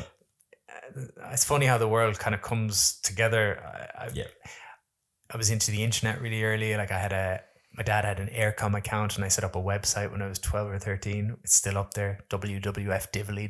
Like, it was like pictures of all the WWF divas and all that stuff. www.divilly.com. Yeah, you find it .com. It must be .aircom.net / my dad's name. No way. Yeah, it's still there. So it's funny. Like, and then 15 years on, the internet was what allowed me to reach an audience with the fitness stuff. But so I was always into the personal development, and I think when I failed pretty miserably with my first business, so I was in Dublin I went up to Dublin trying to be a fitness trainer and trying to be a guru and successful and all this kind of stuff. Trying to be a guru. I don't know what I was trying to be, to be honest. I was completely insecure, no belief in myself.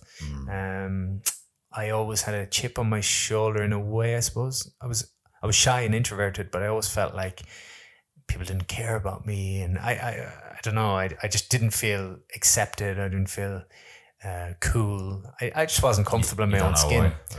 I was bullied when I was younger and all that kind of stuff. So I think there was always I was just insecure. And I think a lot of us are, particularly men in our teens and early 20s. I was talking to a friend about this the other day. I was like, sometimes we think about people we were in school with 10 years ago. We think that guy's an ass. And then I press pause and I'm like, I was an ass 10 years ago. We were all asses 10 years ago. We're different people. I like to think I've grown. They've probably grown too. Yeah. So anyway, I went to Dublin. I wanted to be successful. Moved from Galway to Dublin. Just couldn't get a business off the ground. I was trying to do the fitness thing. I was working in the ILAC Centre in a clothes shop, but I didn't tell anyone back home. I kind of let on. Things are going really well. Oh, did you? Yeah. I was training all the models up there for free. I thought that would get me in the papers. So my friends saw me training models and never coming home to Galway. They're like, Pat's made it. So then when I moved home on Christmas Eve, cried for 3 hours on a bus coming back to Galway at 24, just feeling like the biggest loser and failure going. So that was 2011. And then started on the local beach here in May of that year. So I moved back in with my parents, got work in a pizza shop, was like, what am I doing? Why did you move back? Or you just had no money. I ran out of money up in Dublin. I had to borrow. You still had your job now in the ILAC Centre now? I think I was let go from that place. I couldn't afford the rent. My dad had to give me €15 to get a bus home on Christmas Eve. Wow. And my dad was like, had been telling me to get a real job for a long time. So that was kind of me admitting defeat. So I literally cried for 3 hours on a bus home to Galway. You were delighted to get back though.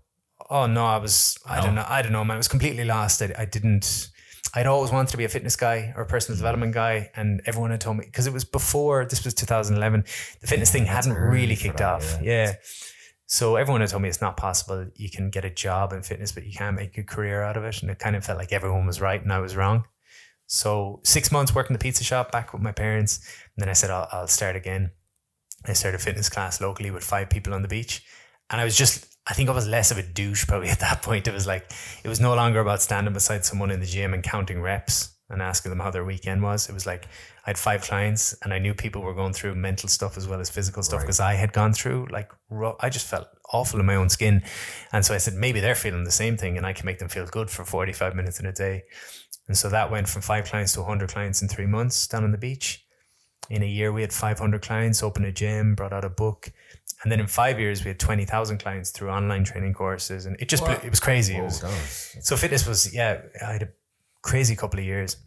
Yeah, that's a huge growth. It's nuts. Yeah, in Ireland's Best Young Entrepreneur Awards, all this kind of. Did you get that? Yeah. I was the top 3. I won Galway and Connacht, but nice. But anyway, crazy couple of years in fitness, and then I just wasn't loving it anymore. And I said, I'm a bit of a fraud here. Like, I don't want to be telling my clients, go and do what you love. I'm not loving it, even though it's making loads of money. So I gave the gym to my friend, completely walked away from fitness. Wow. The week of doing the Late Late Show, I did the Late Late Show. And that week, when I should have been making loads of money off the back of that, I was like, nah, this isn't for me anymore. Just went traveling to find myself. Where'd you go? I think I just went interrailing at that point. Yeah. I remember the first night interrailing and some guy's like, what age are you? And I was like 26. And he's like, geez, you're the oldest person up in my travels. Yeah, you would be. Yeah. I was like, cheers, bro. Yes.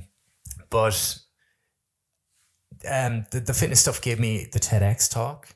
And then as a result of the TEDx talk, some corporates started getting me in speaking.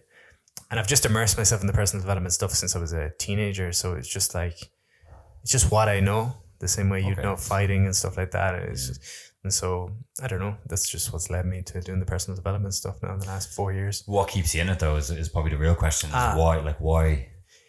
Because it's obviously you could do there's a lot of stuff you could be doing. There must be some sort of feeling or some sort of emotion that it triggers. Or sometimes I lose it, and it's when we do the talks that it's like, wow, like it kind of blows your mind. I was close to tears last week. The online world is great and it allows a nice lifestyle where you can travel and you can do all these things and you can make money online. But when you lose the in-person stuff, it's just not the same. So sometimes you're quite like, you're putting up Instagram videos every day and people say, oh, cool, or they share it or whatever.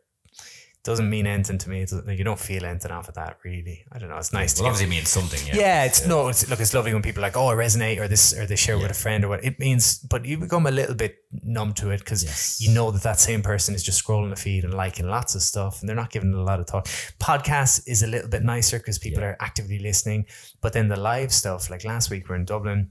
Because there's energy then. I think that's what it is. There's queue of people after the talk to tell you their personal stories where it's like amazing. Nuts. There was a guy last week, his daughter had been diagnosed with cancer the day before, and him and his daughter came to the seminar, and he said it's given her a lift, and she's out there writing in her journal like a maniac with lots of ideas, and gave me a hug, and he says thank you for what you're doing. And there's teenagers coming with their parents now, and the teenagers are struggling with their mental health, and the parents are coming. The parents bring them for that reason, and then the parents get lots from it as well. And I'm like, I needed that, and I'd be questioning myself sometimes. I'm like, geez, who am I to be doing this or whatever? But that gives you a bit of, you're not trying to be the guy with all the answers by any means. You're just trying to give people a bit of hope or a bit of. Yeah. I think as long as you're honest with people and with yourself, like you're not saying I'm like that. I am not your guru. That's the Tony Rock. Like that's the way you need to be. You're kind of like I don't have all the answers. Yeah. I'm going to tell you what I think. Yeah. And if it helps you,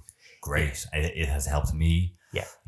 So hopefully you can make a difference. So I think as long as you're honest and stuff like that, because I know you kind of mentioned earlier that you don't like the word like motivational coach or life coach or any of this kind of stuff. It's just connotations sometimes, right? With a guy jumping up and down on the stage. Exactly. But, I think maybe you're kind of like afraid to like categorize yourself as something like that or whatever. But I think as long as you're not talking about stuff that you don't understand or you're not like, what you're doing is valuable. Like I've had psychiatrists and psychologists knock on what I'm doing and say like he's not, stuff, but look, you'll never have all the bits of paper that are going to keep everyone happy. Like I did a master's in nutrition, and then dietitian said he's not a dietitian, he's a nutritionist. But if I can give people a little bit of hope, and the hope could literally be someone who's a little bit stuck in a rut, and I say, do the 100 hours or something, and they say, wow, maybe I could do that. Yeah, and the reality is, like, if you have like your podcast, for example, I don't know what your kind of audience is and something like that, but I probably would guess that you're positively affecting a good few thousand, maybe more people's lives every day or every week or whatever frequency you do that. But then I would nearly say that that's probably more than psychiatrists or psychologists, whatever, who also charge them for your podcast for free. Like, obviously that's a kind of a broad statement, but like, that's the one thing I tell people, like, if people complain about like having to pay to go to a seminar or whatever, I'm like, there's 100 hours of podcast there for free. There's a couple of hundred videos on YouTube for free. Yeah. My book is a tenner. Yeah. The workshop's €35. One-to-one coaching is expensive because I value my time. Like I want to do things that I enjoy. That's why I set up a business. So it's weird the way that people I suppose people with degrees would like shun you. Yeah. That's just jealousy. That's just. I say it's a different thing, and I definitely appreciate and respect all the things that they do. Yeah. I did toy with going back to study psychiatry or study psychology, but I was battling with, am I doing this to further my skills, or am I doing this because I feel it's going to validate me within that community? Yeah, that's the thing. I've made that mistake in the past. I remember running triathlons in my 20s because I wanted the triathlon community to accept me as well as the gym community. And I went and ran a half Ironman in Barcelona and did a 24-hour mud run in Las Vegas desert. Hated every minute of it and was completely just doing it so that someone would say, wow, he's able to do that as well. Yeah. I didn't enjoy it. So I think I learned from that. I'm not going to go and do a 4-year degree. Yeah, what? Just so someone can tell me I don't have the piece of paper that, you know. And nothing would change really. Then you'd have it, and then someone would find something else to pick on you about. Like, that's the way world, unfortunately, like sad people like that work. Lots of people, everyone's helping people in their own. We've had 4,000 people go through seminars in the last 7 months. So that's a lot of people that are, I wouldn't be able to do that if I was back in college. So I always tell people I'm a coach. So like my goal is to help you look at your future. Whereas a psychologist, psychiatrist, those people are more about dealing with the past. Dealing with the past, yeah. It's two different things. Yeah, there's two different ways to approach it as well, which is, and yeah, I don't know anything. I'm an idiot like when it comes to stuff like that. But in my mind, I'm like, yeah, all of that kind of psychology, sometimes they try and ignore this. I shouldn't be saying this, but I'm going to say it. They try and ignore the fact that things sometimes are simple, and they don't like that. Because I've talked to psychologists and they're like, no, it's because of this when you were a kid and this. And I'm just like, forget about it. Yeah. What are you going to do now? Yeah. You know what I mean? And I had this conversation with a housemate of mine who was studying psychology, and it was kind of a heated conversation because I was like saying, I wasn't thinking my words, but I was like, I don't care about people's stories. I don't care. I don't care why you are the way you are, because what I do care about is how you interact with me now and how you interact with me going forward. I was like, I don't need to know that you are the way you are because of something that happened when you were 10. I don't need to know that. I was like, I don't care. I care about you treating me with respect right now, and then all that will establish our relationship, and then we'll go forward. Now that's very kind of abrasive almost. But that was I still kind of agree with my point, but I'm more willing to listen to people's stories now, just because I had that conversation made me really kind of become introspective and be like, why am I this way? And that, which is do psychology in itself. Then I was like, she tricked me into like doing psychology on myself, because then I was like, yeah, it's probably because my dad was this and I didn't want to listen to his excuses anymore and blah blah blah blah blah. I think there's a line between like, you can look into stuff too much, and you can definitely learn like introspection, non-judgmental introspection, and kind of becoming inquisitive and curious about your past and your present is more, it is important. But I had a friend there recently, his father passed away, and he handled things really well. And he went to a doctor to ask about, should he go to counseling or therapy? And the doctor sort of said to him, your dad died, you grieved. You seem to have taken it quite well. I don't think you need counseling. You seem to have kind of, have another friend then, she's gone through like some relationship stuff recently, and she's become fixated on this idea that she needs to see a therapist and there's something wrong with her. And it's kind of the same. I'm like, anyone going through a breakup is going to have to deal with some stuff themselves. So I'm not saying do or don't go. Like, it's not for me to say, but just don't get caught. You'll always find problems if you look for problems. Like, so if you think there's something in your past, you'll find what you're looking for. If you're looking for negativity, you'll find negativity. Yeah. I went to a doctor a couple of years ago because I was struggling with my mental health, and it was like, I'd achieved all these things I wanted to achieve. So I bought a house, I bought a car, I'd done all the things, and I ticked all the boxes. And anytime I struggled with my mental health in the past, I could kind of put my external factors as being the reason I was sad. So I don't have a successful business, that's why I'm sad. I'm back living with my parents, that's why I'm depressed. I'm not successful. And now I had everything, like everything I thought I ever wanted. And I still was struggling with mood, and I was convinced it was like a biochemical thing. So I went and got blood work done. And the doctor sat with me, and he goes, have you considered that maybe it's your age? Like, doctors get a hard rap sometimes when it comes to mental health. But he goes, when you think about your age, he goes, what I took from it, at least, this might not be what he said, but this is what I took at the time. He said, years ago, like, your father probably would have been in his 20s when he started a family, and that was kind of a new chapter in his life. And he goes, you're like 28, 29 now. And so you're not the young buck who's the alpha that's full of testosterone, maybe the way the young 20, 21-year-olds are. Equally, you're not a family man yet, and you're in this funny in between. And maybe that's challenging your identity a bit. Maybe that's all that's wrong. You're like just not sure where you stand in the world. And it was amazing because it was like that perspective shift was huge for me. It did a lot, and it helped me. I think that was an important part of learning to like just accept the way things are sometimes and not feel the need to overanalyze it, or not have to be motivated and inspired and energetic and enthusiastic all the time. Like, and again, to recognize that I think like a well-lived life, I think is about having a wide array of experiences and experiencing all the emotions and like not being shut down from stuff, just like taking things as they come. Yeah. So I appreciated him being like that. I suppose that's kind of a little bit of a downside to surrounding yourself with positive people. Like something like you mentioned Gary Vee and stuff there earlier. If you're always watching Gary Vee and Gerard Adams and Lewis House and Aubrey Marcus and stuff, you're going, that's what I need to be like all the time. Yeah. And that can be the downside to that. It's like, because I'm like that. If I feel like I'm always like, if I start feeling tired, this is even right now, this minute, I'm like, no, you can't be tired. You need to be like the high energy motivational guy. Otherwise, you're not being true to what you are or whatever. Yeah. It's all just this weird story that you tell yourself. Yeah, it's all comparison. Like everything is comparison.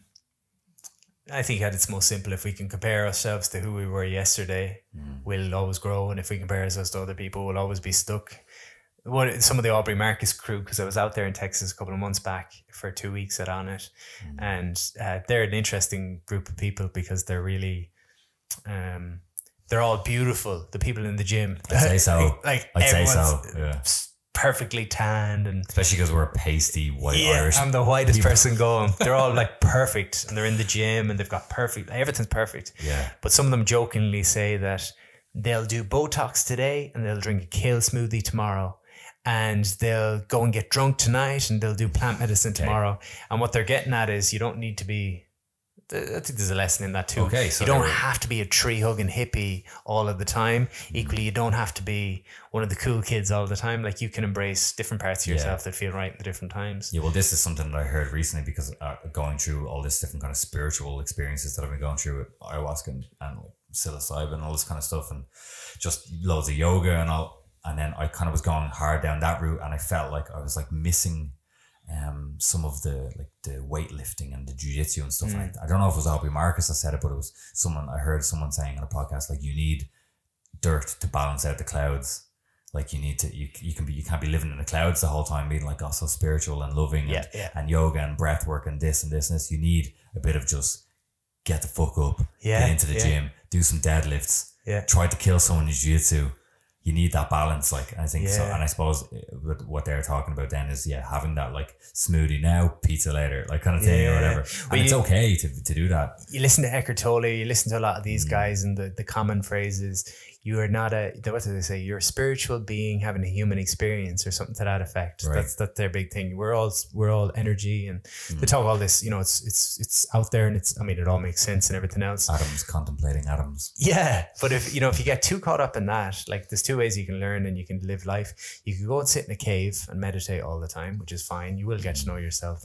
But like if you're given a human body and there's something there that makes your heart beat, makes your blood go through your veins, you're supposed to have a human experience. And a human experience is you'll learn more on a surfboard or in a jiu-jitsu class or in a breakup or you'll learn more in all these human experiences than you ever will in any other way. So it's like, it's great to do the spiritual practices and to like center yourself and get perspective and slow down and not be in the rat race all the time. Yeah. But equally you'll learn from like being and doing, like it's the two together, I think is important. Because it kind of goes back to what I was saying earlier, like you can be meditating, but like, right, that's it, I've got a sussed, I'm zen, and then someone can be trying to crush your face in a north-south choke, and you're like, I'm not zen, like so you need both. You need to be able to apply one and the other, and you need like the good and the bad. There's John DeMartini, he was in the film The Secret, but John's stuff is really good. I've studied his stuff over the years, and he's incredibly well read, like to a scary degree. Like I think he was homeless as a kid and he found a home in a library, and he had every book in the library read by the time he was a teenager. And then he found all the sciences.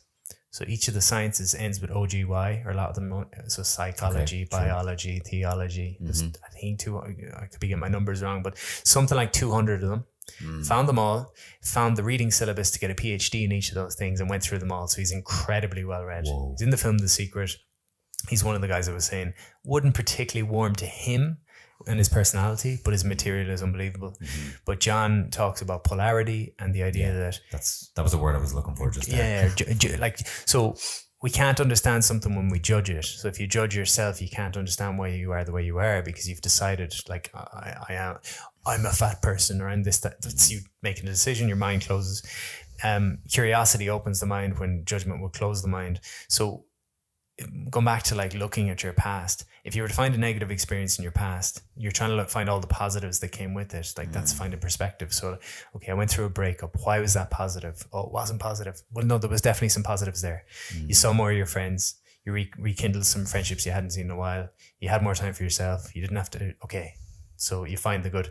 And then you look at the really good situations and you say, well, why was that negative?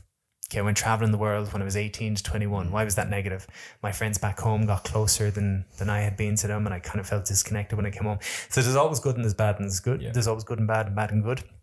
And so John will say, and again, this is a guy who's incredibly well read.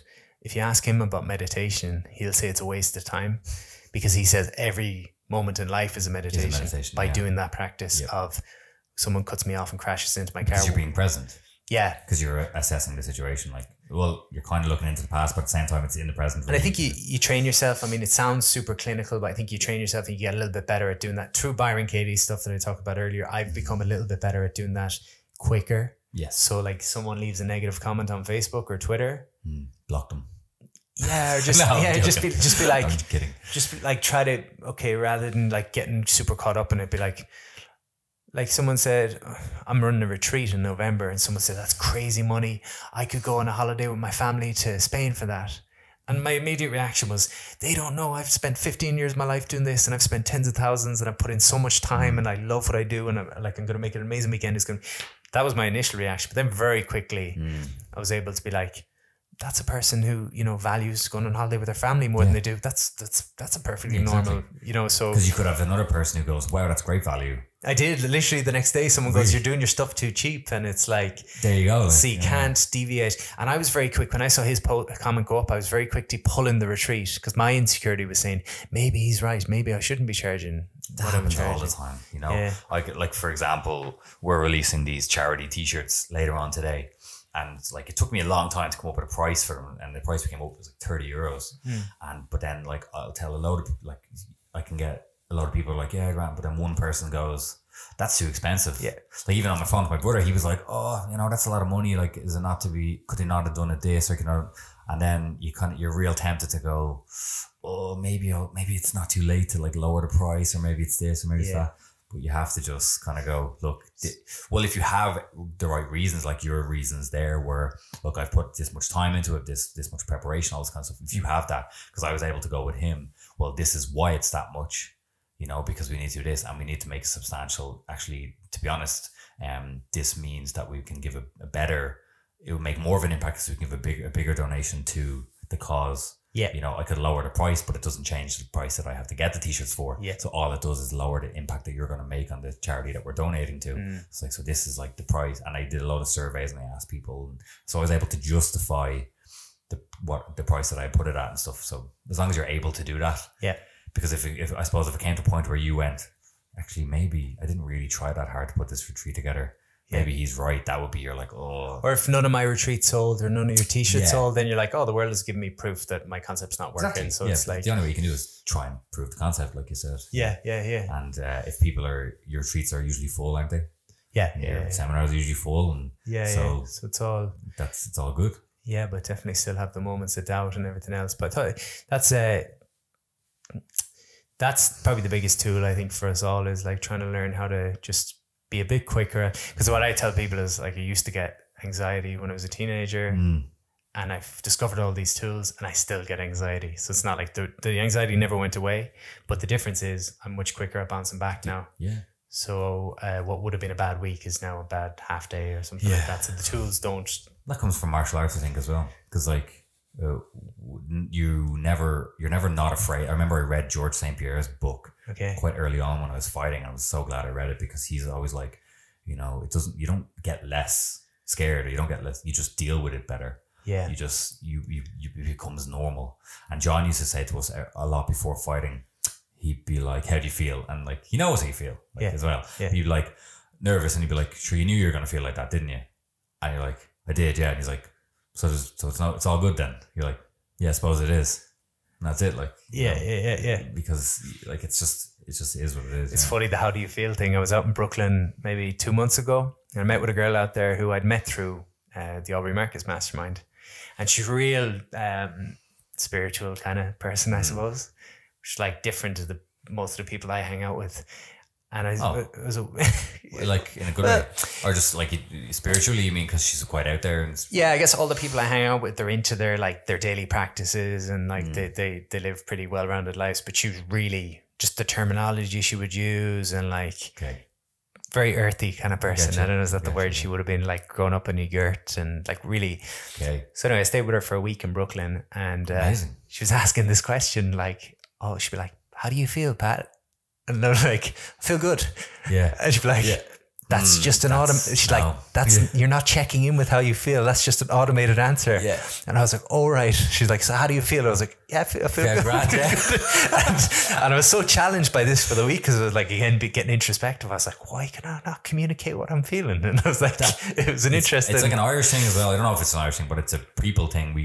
We all do that. I've actually tried to come up with ways to break that because I just sometimes I get really frustrated with the pitter patter and stuff that you have with people. You go, hi, how are you? Yeah, good. How are you? Okay, cool. Let's continue on with what we were supposed to be doing here. And it sometimes bugs me. Yeah. So I was trying to come up with like pattern interrupts. So like, I was going into places, and I go, hi, how's it going? And they go, oh yeah, good. And I go, what's the best part of your day so far? Yeah. And then immediately their face changes, like they're more present. Yeah. They're like, well, I need to think about that now. Yeah. And then, but then it really, like, that stuff is so valuable. I felt it's such an interesting week. Like, it was because you're like, how do I feel? And then, hello, darkness, my old friend. You're like, I don't know how I feel, actually. Funny thing was, like, 4 days in, I was like, Ali, she's like, what's up? And I was like, how do you feel right now? I said to her, and I was taking the piss. And she didn't realize. Good, she goes, you know what? That's a phenomenal question. I was just like, and then you like, what's the answer? I can't even remember what the answer was. But she probably was this real present. Yeah, so it was. I found it interesting. It's good to have those conversations that are just so different to your general kind of. I'm going actually. I don't know if I was telling you this. I'm going to Thailand for a month in December doing yoga teacher training. Are you going to do it? I've booked on and I've done 4 yoga classes in my life. I'm actually really thinking about doing it. I do a lot of yoga now. Yeah. And I it's something that's kind of like calling me in a way. I'm like, wouldn't mind doing that. Yeah. So I'm like, you're going to do it. You're going to do it all in 1 month because you can 200 hours, in a month. Hours. And I'm looking at the videos of the previous attendees, and again, it's all really earthy looking, like super, which is cool. I'm like, that's not my comfort zone. Because you're not worried, but you're thinking about who you're going to be surrounded by. I just think it's going to be a challenging and interesting, challenging in a very good way. Like it's going to be like completely out of autopilot because I'm not going to be sat there talking to people about jiu-jitsu. Look, I'm a person that can talk about plenty of things, but I'm going to be the one guy in a group of probably 15, mostly women, I'm sure, that are probably hardcore yogis. I'm going to be the outlier in that, which is cool. I'm excited for it, but there'll be a good amount of growth, hopefully. That'd be really cool. But like, there's so many different types of people in yoga as well. Like Kevin Boyle, who you're saying you're going to do a podcast with as well. Yeah. Like he's not that kind of woo-woo spiritual kind of guy. He's a real like, okay, we're going to do this and this is for this muscle and that's just the way it is because biology, he's like real like that. Yeah. He's like, you're not opening your heart chakra, you're not doing this, you're stretching your pecs, okay, and go kind of thing. Yeah. Like, so there's room for all these different kind of types. And I like them all. I go to all of them. I do Kundalini yoga and that can be quite out there, Yeah. That can be quite, one of Janet's friends, Janet's my girlfriend, I don't know if it's friend, but one of her friends came to do a Kundalini class last Wednesday and I was there as well, and she told me that she was going to be there and all this kind of stuff, and I was kind of going, I was worried about how she was going to like interpret it because it's just can be a bit kind of crazy. You do a lot of crazy stuff and you can very easily go, what's the point in this? Yeah. You can go, this is not benefiting me like physically. What are you stretching? What are you doing? There's so many questions you can ask. Yeah. Loads of stuff. You could probably do the same thing.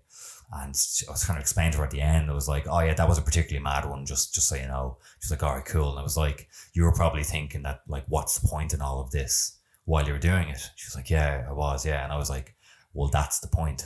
Yeah. And she was like, what are you talking about? But I was like, the point is that you went through something where you're thinking about what's the point, but you still did it, and you kind of just let go. I think, and this is I'm guessing. Yeah. I think that Kundalini is about letting go, and this is someone's listening going, no, it's not, it's about this. But we both did the ecstatic dance. It's kind of similar. That's right? the thing. It's yeah. like, where's the resistance, and can you be with the resistance? And like I said this on Kevin's podcast. That was like the best, probably one of the best things that I've ever done in terms of personal growth. Because, where did you do yours actually? That was with Aubrey. That was with Texas. Aubrey. Yeah. So it was really cool. Were you under the influence or? No. We were all completely sober. Morning. I think it was the Sunday morning of a 3-day weekend. It was class. And what he said in the opening, I like the way he framed it. I think it's a good way of looking at things. Actually, a different story to frame that.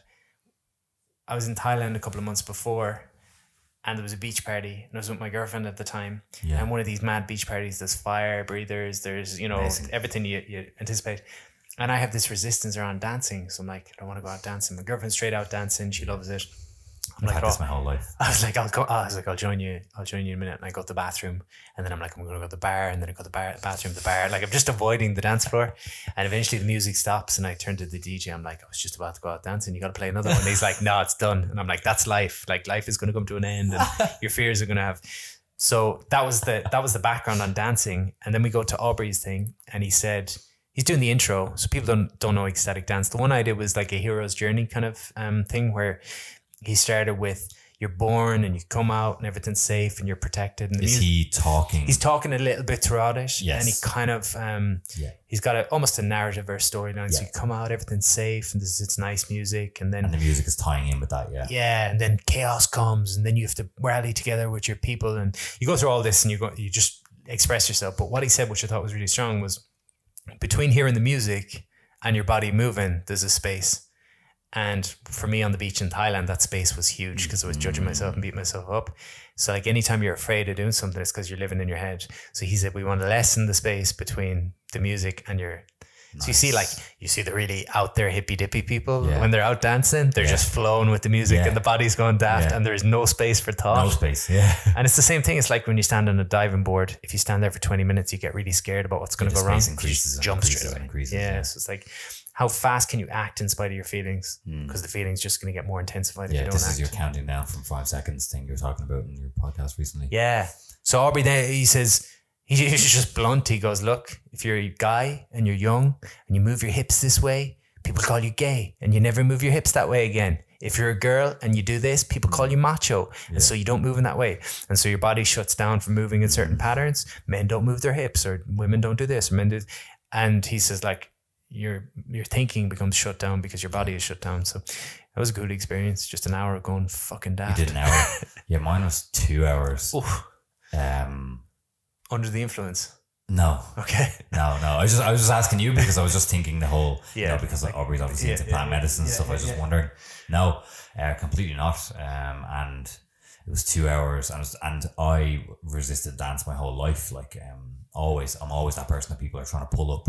Yeah. And they're like, come on, it's going to be fun. And I'm always envious of the people who are dancing. Yeah, for sure. And I've always noticed, without taking action though, I've always noticed that they look the happiest. The ones who just have their eyes closed and they're just moving with the music, and there's no space in between them and the music. Yeah. And I'm always jealous of that. And it's weird how you can just know something and then not do anything about it and stuff, but then I think it was because I was kind of on that spiritual journey. I keep saying that, but I was more self-awareness and all this kind of stuff. A housemate moved in who was going to the class, and as soon as she said it, I was like, because I've heard about Aubrey doing it, and so I've heard people talking about it, and I was like almost just waiting for it to present itself in the universe, which pretty much always happens. Yeah. And then she said it, like, I don't think she even finished the sentence. So I was like, I'm going. Yeah. I was like, when is it? I want to go. But I really think it was one of the best things I've ever done. It was the guy was kind of talking. You're moving through, and I was just able to. I just closed my eyes, and now for about an hour, my eyes were closed, and I wasn't moving much. I was almost doing yoga and doing loads of breath work like Wim Hof kind of Yeah, stuff, like yeah. rounds and rounds of breathing stuff, because that's just how I felt. Like, so sitting like cross-legged, and then I start moving around in circles, and then you get to this crazy. I was like almost getting hallucinogenic at like certain points. Like I was like had like image of, you know, of me dancing and everyone kind of watching me, you know, and then like realizing that they're not watching me, they were actually like supporting me. And then from then the image turned from them watching me to them like applauding me and being like, go Ben, go Ben. And I was like, yeah, I was like, when you think about it, if you were to just do this all the time, and when you are that guy at a party who's just dancing and not really worrying about it, people are like kind of supporting you with it, because they're feeling like maybe they're not saying it to you, but like their energy, you're what going, does he know when you that see I that don't? guy, you're going, yeah, that guy's killing it, like, and it lifts you up and stuff like. And I was like, oh yeah, like this is all you have to do. You just have to just switch off and feel. Now it's still obviously going to be really difficult, but I did it. I went to a wedding, or not wedding. I went to my mum's 50th recently, and it was like the next time to put it into practice. Yeah. And I made a promise to myself, and I was going there because I wasn't drinking as well, and everyone was like, "Oh, you're not drinking? Like, what are you going to party? You can't not drink." And I was like, "Look, I'm going to stay up the whole night. Yeah. I'm not, and you guys are going to be sitting down."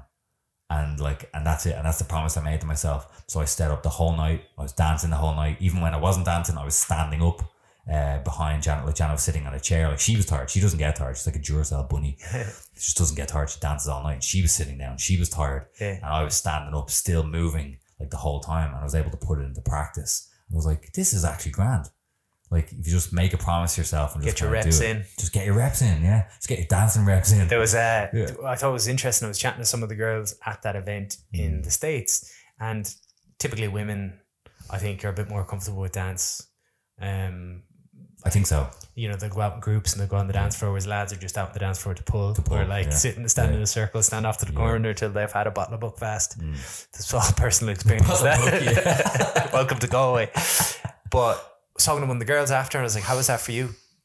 And she's like, I had massive resistance around that. And I was like, I thought you said you liked dancing. She's like, I love dancing. I've always loved dancing.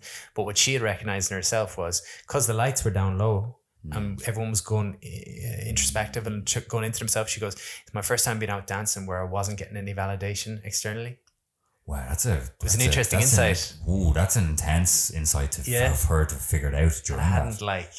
So she was like, I'm always looking for validation. She didn't like the point. She wasn't comfortable with the fact she wasn't being acknowledged and praised and looked at and lusted on, or whatever the word is. So there's always lessons in everything, I think, if you're kind of willing to look at it. But like, a lot of people are shut down because you say, oh, ecstatic dance, or you say yoga. You could say anything. It's like, nah, that's not for me. There's nothing in that. Why not ask? You know, when I guide meditations in the workshops, I say, notice, is this comfortable or is it uncomfortable? And maybe ask yourself, why is this comfortable? Why do I feel really good in this? Okay, why do I struggle with this? Well, because I never slow down. Okay, you're learning about yourself. This is perfect. Like, be inquisitive rather than kind of, I said on the podcast recently, when we make statements, we close the mind, and when we ask questions, we open the mind. So ecstatic dances for douchebags is a statement. It's a statement. Okay, why have I resistance around that, or what could I learn from that, or, you know, how could I feel a bit more comfortable doing that, or what could I, you know, I think that opens the mind to possibilities. It's a simple kind of thing for people to catch themselves on as well. When we talk about the stories we tell ourselves, typically the stories we tell ourselves are statements rather than questions. So, I've got bad genetics. I'll never meet someone. There's no good men out there. There's no good women out there. People like me can't do speaking. You know, there's all these stories, but they're not questions. And Tony says that, you know, Tony Robbins says the quality of your life comes down to the quality of the questions you ask yourself. Nice. So one person might say, why am I always the one that, why am I always the one that gets mistreated by their partner? Whereas the next person might be saying, what are the qualities I need to develop in myself to feel good in my own skin, so that I feel comfortable in myself? But maybe I'll meet a partner someday because I feel comfortable in myself. They're both questions. Both questions. Oh, it's depending on which sometimes question you ask yourself. But Tony will say that. Can you ask yourself a better question? And that could be as simple as, like, rather than saying, how do I manage stress? Ask, what are the stressful things in my life that I can get rid of? Because some people hate their job, so they want to manage stress. And it's like the best way to manage the stress is to get rid of the job. Go back to the root, rather than. So it's phrasing your questions different, yeah. But the statements thing as well, yeah. So how do you motivate yourself? Me? Yeah. Because a lot of our conversation has been about like you telling other people what is the best way to do it. So I wonder what does it motivate you if you had to. That's a hard one. What motivates you? Oh, I don't know. I pick goals. I mean, I've gone through phases. My 20s was all about goals and chasing things, and like I say, getting a house and getting a car and getting well known, all this kind of stuff. And I recognized I was doing it for the wrong reasons at times. It was for validation and acceptance and approval. So then I almost went the opposite way, and I had 2 or 3 years of no goals. And that was nice for a while, but then you kind of lose. I kind of describe it to someone, if you're working on a project and it's difficult, or it's probably like a fighter, right? You train for a fight for 12 weeks and it's a hard camp, but you feel like you're working towards something. You have your fight, and then it's nice to have a week off after, or 2 weeks off after. But then if you kept going with the weeks off, eventually you'd start feeling, I need something in my life. Yeah. So that's kind of how I look at it now, that I had the 2 or 3 years of not really chasing much or working on much. So now I just pick a couple areas. So like, rather than being real specific with goals, I pick areas. So like jiu-jitsu, meditation, coaching and speaking would be some of the areas. Surfing now as well. And I say, right, how many hours do I want to dedicate to these things, like of intentional practice, and then whatever happens as a result of that. And I just pick certain things. I do certain things. Like I meditate every day. I do the work every day, which is the Byron Katie stuff, or a journaling process of some kind. I drink water. I sweat, which is my jiu-jitsu or some form of training.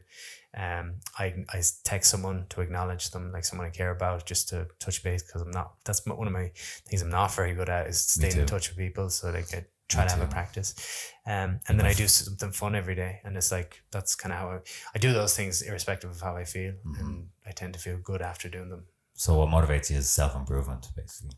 Pretty much. And I think just being curious about life and sort of not being attached to having to be the guy I was. I don't want to be the guy I was 6 months ago or 12 months ago. I want to always be growing and developing, and you're under no obligation to be the same person you were 5 minutes ago. Yeah. And you said it earlier when we were talking about like struggle we've both had has been like, how do you define who you are and what you do when you do lots of different things? Yeah. So I'm just like, I want to be comfortable that you don't have to. I don't have to too much. It is nice to be able to put yourself in a box, but I also don't want to be in a box. So it's like a sales thing, isn't it? It's like, it's nice in the scenarios where you need it to just kind of sell yourself in a way. You need to be like, because you can be very vague about your stuff, and you can be like, oh, I don't need to define myself. At the end of the day, the image you put out there is maybe what supports your lifestyle. Like it could be. So you have to, in a way, conform a little bit. When I was a fitness guy, my tagline was drop a dress size in 28 days or I give you your money back.